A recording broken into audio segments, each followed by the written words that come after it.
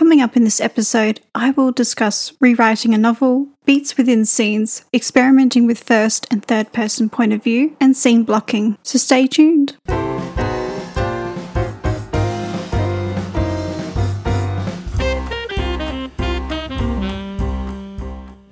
Welcome to Amelia's Behind the Scenes Author Diary, an exclusive look at the behind the scenes misadventures of a 30-something mystery author. Discover how close she is to releasing her latest novel, hear exciting details about upcoming writing projects, and discover the lessons she has learnt along her writing journey so you don't have to make the same mistakes. You can find the episode show notes and lots more information at ameliahay.com/podcast/BTS.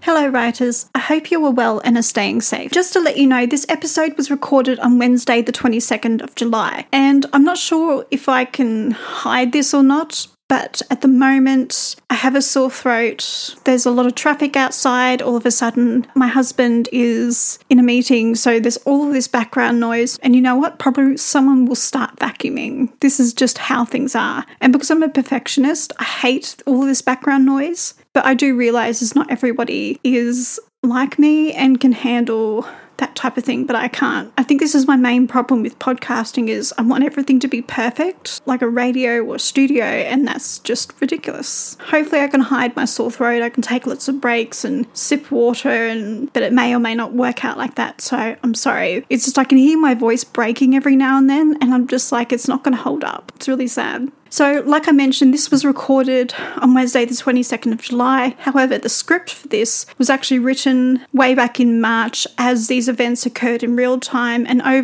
think in April I went through and I edited the script and I polished it to a readable/listenable quality. So just so that you're clear, this isn't me guessing what happened in March. I actually recorded it, took notes in real time. You get it. In the same spirit as the previous episode, there is a backlog with this show just due to the pandemic. After a few weeks, I'd managed to figure out how to work from home with my husband and do all of the things I would typically do. And it took a long time for me to figure it out and to figure out how to be productive. Even though I'm quite an introvert, I have really struggled with the pandemic, and all of this has actually affected my productivity and my creativity. And I didn't expect it to, but it has. So if you're watching this on YouTube, you'll notice that I've gone back to an audio only version of the podcast. That's because of obviously the pandemic and my hair situation. I know that's super vain, but my hair is out of control. It's getting to a point where it needs to be cut and coloured, and yeah, I know that's super vain, but I can't just throw a cap on. It looks all wrong with the look, all style, I guess.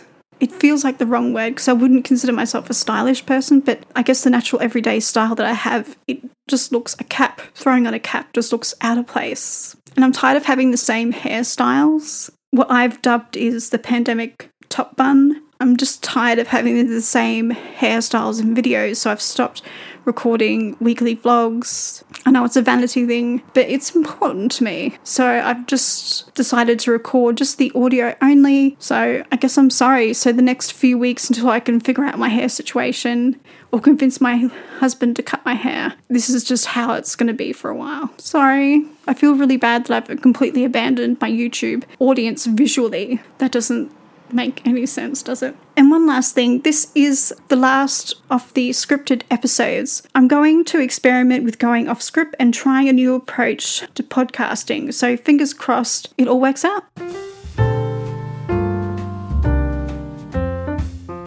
Throughout this episode, I will be referencing tools and services that I've used. If you're interested in reading the transcript or would like links to anything that I've mentioned in the show, then check out the very long blog post or edited transcript at ameliahay.com/BTS029. And if you're new to this podcast, then I want to say a huge thank you for stopping by and trying out my show. To those of you who have been faithfully listening to my show, thank you for regularly listening in and supporting the show. Your support means more to me than you know.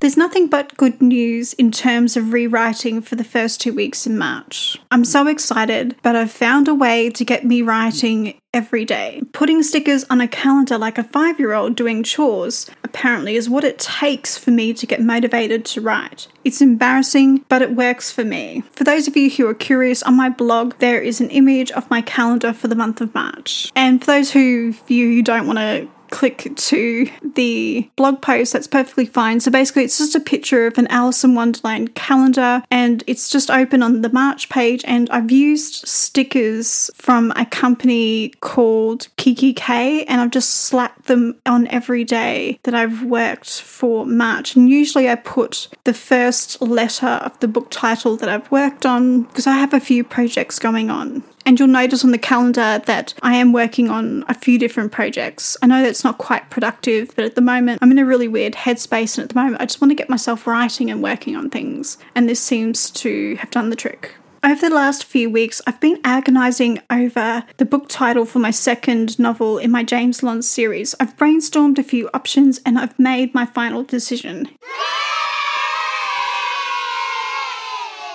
Overall, I feel that this title better reflects the theme of the story than the original title. It's taken me quite a while to get used to the new name, but I'm happy with it nonetheless. And fun fact, a note from the future, yesterday I saw a book with my new title, and it was written a few years ago, so I sort of feel like changing a title just because you've seen another book out there, it isn't helpful, because you will find another book with a similar title. Just a word of warning, if you're in a similar situation to me and you've seen another book with a different title, there's a good chance that if you come up with a new title, there's going to be another book out there with the same title. So make sure you're changing the title of your book for a good reason, and trying to be unique is not going to happen. So take that lesson from me.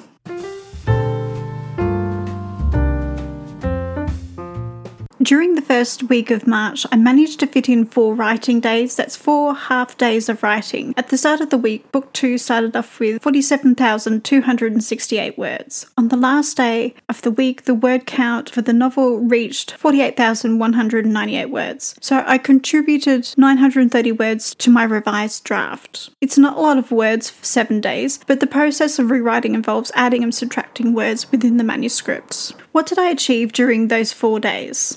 I decided to revise the novel in chronological order.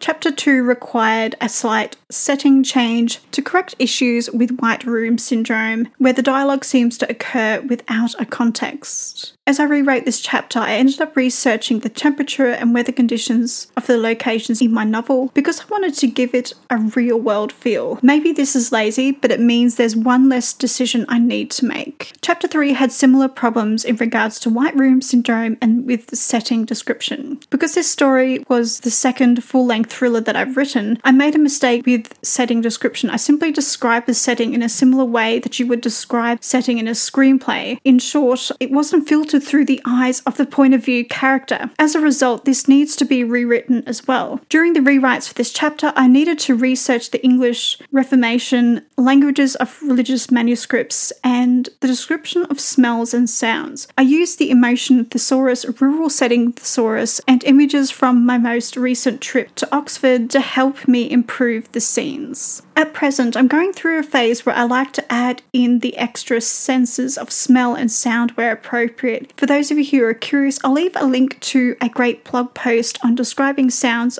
over on my blog or in the show notes of your favourite podcasting app. In terms of character development, I had a discussion with Roland about using English as a second language. Just like my husband Roland, James speaks English as a second language. So French is his first language, English is his second, and I just wanted to make sure that the level of English that he's actually using is correct for someone who's been speaking English for about a decade. And the name of this blog post is 106 Ways to Describe Sounds, and it's from a blog called Writers Write. So again, that link will be in the podcast app that you're listening to right now. So if you go into the episode description, there should be links to these things just so you can check it out and use it in your own writing.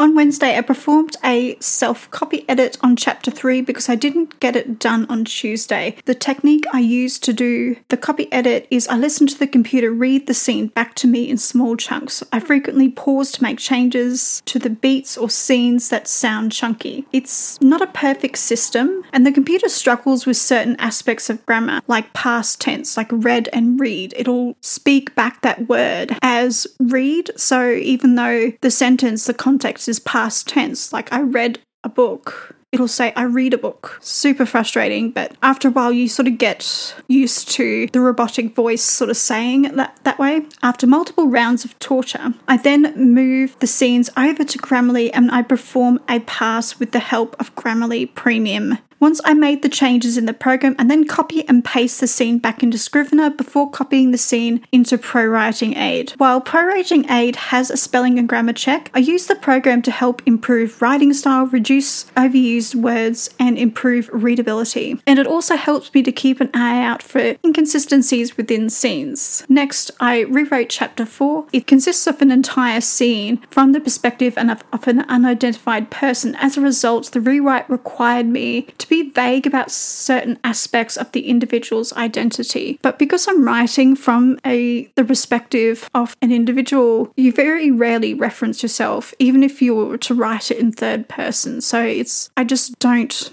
name them. But later on, you do find out who this person is. Naturally, this rewrite took longer than expected, and I didn't get a chance to do the line edit for this chapter either. The next 4 chapters, 4, 5, and 6, are all single scenes, all from the perspective of an unidentified person. At the moment, I reference this individual in a similar way that the Princess Bride references the Man in Black, and that's Princess Bride the book, not the movie, obviously, but I don't know why I needed to say that. So it's written in third person point of view. As a result, the scenes are difficult to write in third person because I have to reference the individual without giving away certain aspects of their identity. Due to the complexity of the writing, I decided to write the villain's scenes in first person and all other scenes in third person point of view. I was a little apprehensive about doing this in book 2 because I was planning on using this technique with a book in my Byline series. On Friday, I rewrote Chapter 4 in first person, and it's so much better than the original. And unexpectedly, I enjoyed writing scenes from the villain's point of view. Before I made this decision, I researched the use of first person and third person point of view within the same novel. I found a question and a series of answers on Quora quite helpful in making this decision. For those of you who are curious, over on my blog and in the show notes of your favourite podcasting app is a link to this question on Quora. And I won't read out the link because it's so long it's not funny.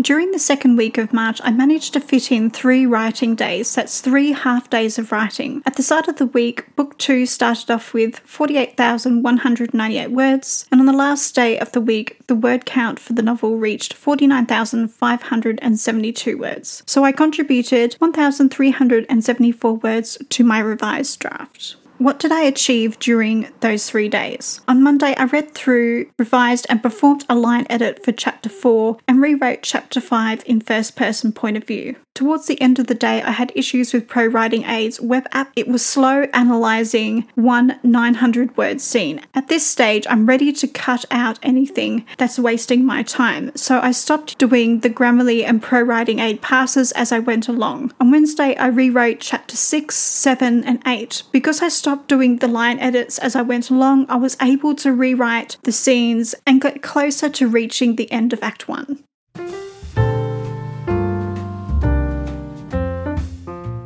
It wasn't until Friday that I started scene blocking and writing beats for a new scene in Chapter 9. Here, I'm using the term beats in the same way that a screenwriter uses the term. A beat is a movement within a scene where the emotion shifts from one point to another. You can have multiple beats to a scene. A beat is what an actor works with during pre-production to prepare for a role.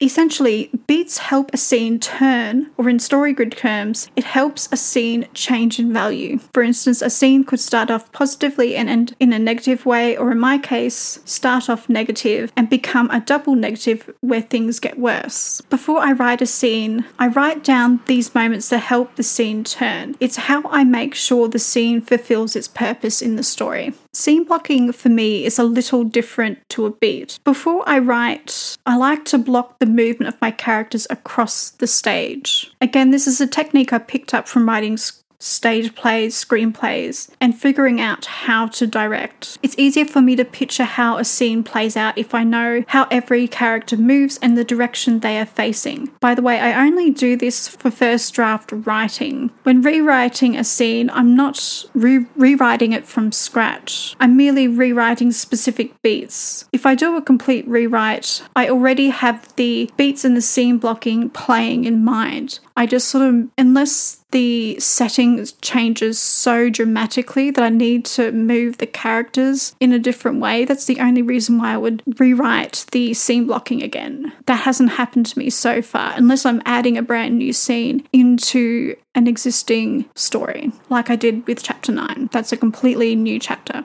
and scene. After all of this scene blocking and writing beats, I wrote and revised Chapter 9 in third person, and then I revised Chapter 10 and 11. Unfortunately, this left me with one chapter left to rewrite in Act 1 at 7 p.m. on a Friday evening, and by that time my brain was completely fried. So if you want to understand a little bit more about beats within a scene, then check out a blog post written by moviemaker.com, and it's called How to Develop Story Beats for Screenplay Writing. Sorry, I only took down the URL and I realized the URL is stuffed with keywords, so it doesn't quite make sense, but I'm pretty sure it's How to Develop Story Beats for a Screenplay. And again, I'll link that in your favorite podcasting app and over on the blog post.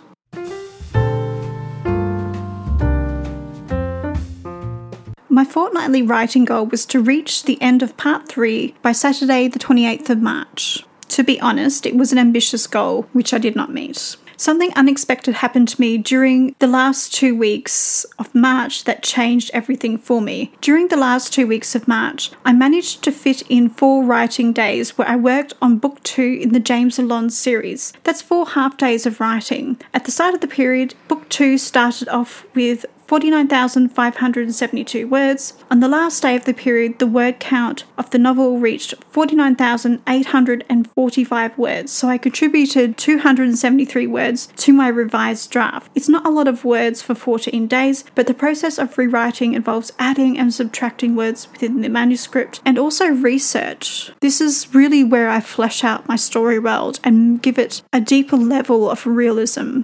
Throughout these last 2 weeks in March, I spent a lot of time trying to get clear on the motives of each character for committing the murder. With book 2, I wanted to make it a little challenging for the reader to figure out the whodunit while presenting all of the facts. And the best way I can do this is to make every character a suspect. In February, I also made another crucial decision about how I wanted to rewrite the story. I decided to eliminate James's interaction with the police, leaving him to do his own investigations independent of forensics and police resources. Due to this change, I needed to come up with a plausible reason for each character to talk to James now that the police are no longer accompanying him on his investigations. This wasn't easy as I first thought, but I believe I've come up with some exciting and believable reasons. And this is something that I changed as I rewrote Missing. I ended up having a conversation online with a journalist, and I decided that it wasn't realistic for James to cooperate with the police because he's a journalist. While he would have contacts and interview them, it makes sense for him to do his own investigations. And because this is book 2 in a series, I needed to keep that promise to my readers, where it will just be James investigating something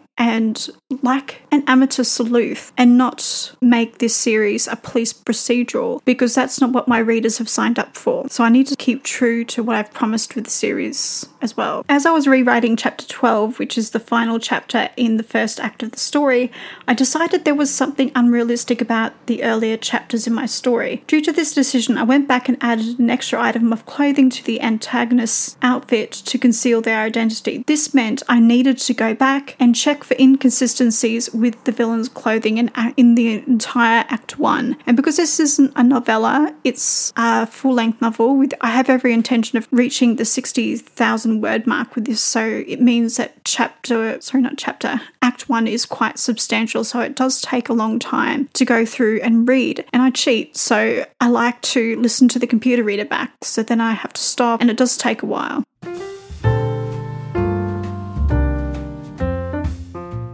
Earlier on in this episode, I mentioned I stopped performing the self-line editing using Grammarly and ProWriting Aid as I went along. On Monday, I had to go through chapters 6 to 12 performing the self-line edit. To be honest, this week, the programs seemed to work well and everything was all smooth sailing. So maybe they had a bug and their engineers sort of figured it out, and I just happened to be using it at the wrong time. After this, the next step was to export the ebook cover from Photoshop. I've done 5 drafts of the cover since I first started writing the book. So I save every version of the cover just in case I change my mind and want to go back to a previous version so I don't have to recreate it. At this stage, the cover is still in CMYK format, which is the printable format, but that's okay. I set the book up in vellum and sent the Act 1 sample to my alpha reader using BookFunnel and MailerLite with a list of questions to help with the feedback. My alpha reader read the story within a day, answered the questions, and got back to me quickly. I applied the changes to the chapters 1 through 12 in Scrivener, and that's the entire process from start to finish. Of course, I need to repeat this process for Act 2 and 3.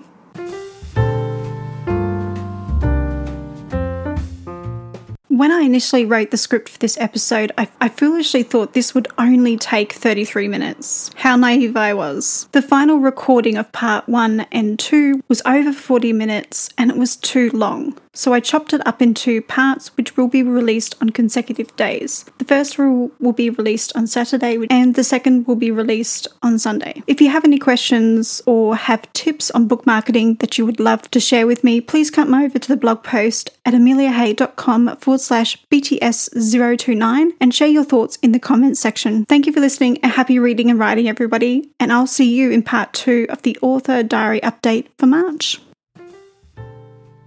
Thank you for listening to Amelia's Behind the Scenes Author Diary. If you're new to this podcast or want to be notified about more episodes just like this, then click the subscribe button. I'm your host, Amelia, and I'll see you in 2 weeks' time for another diary episode.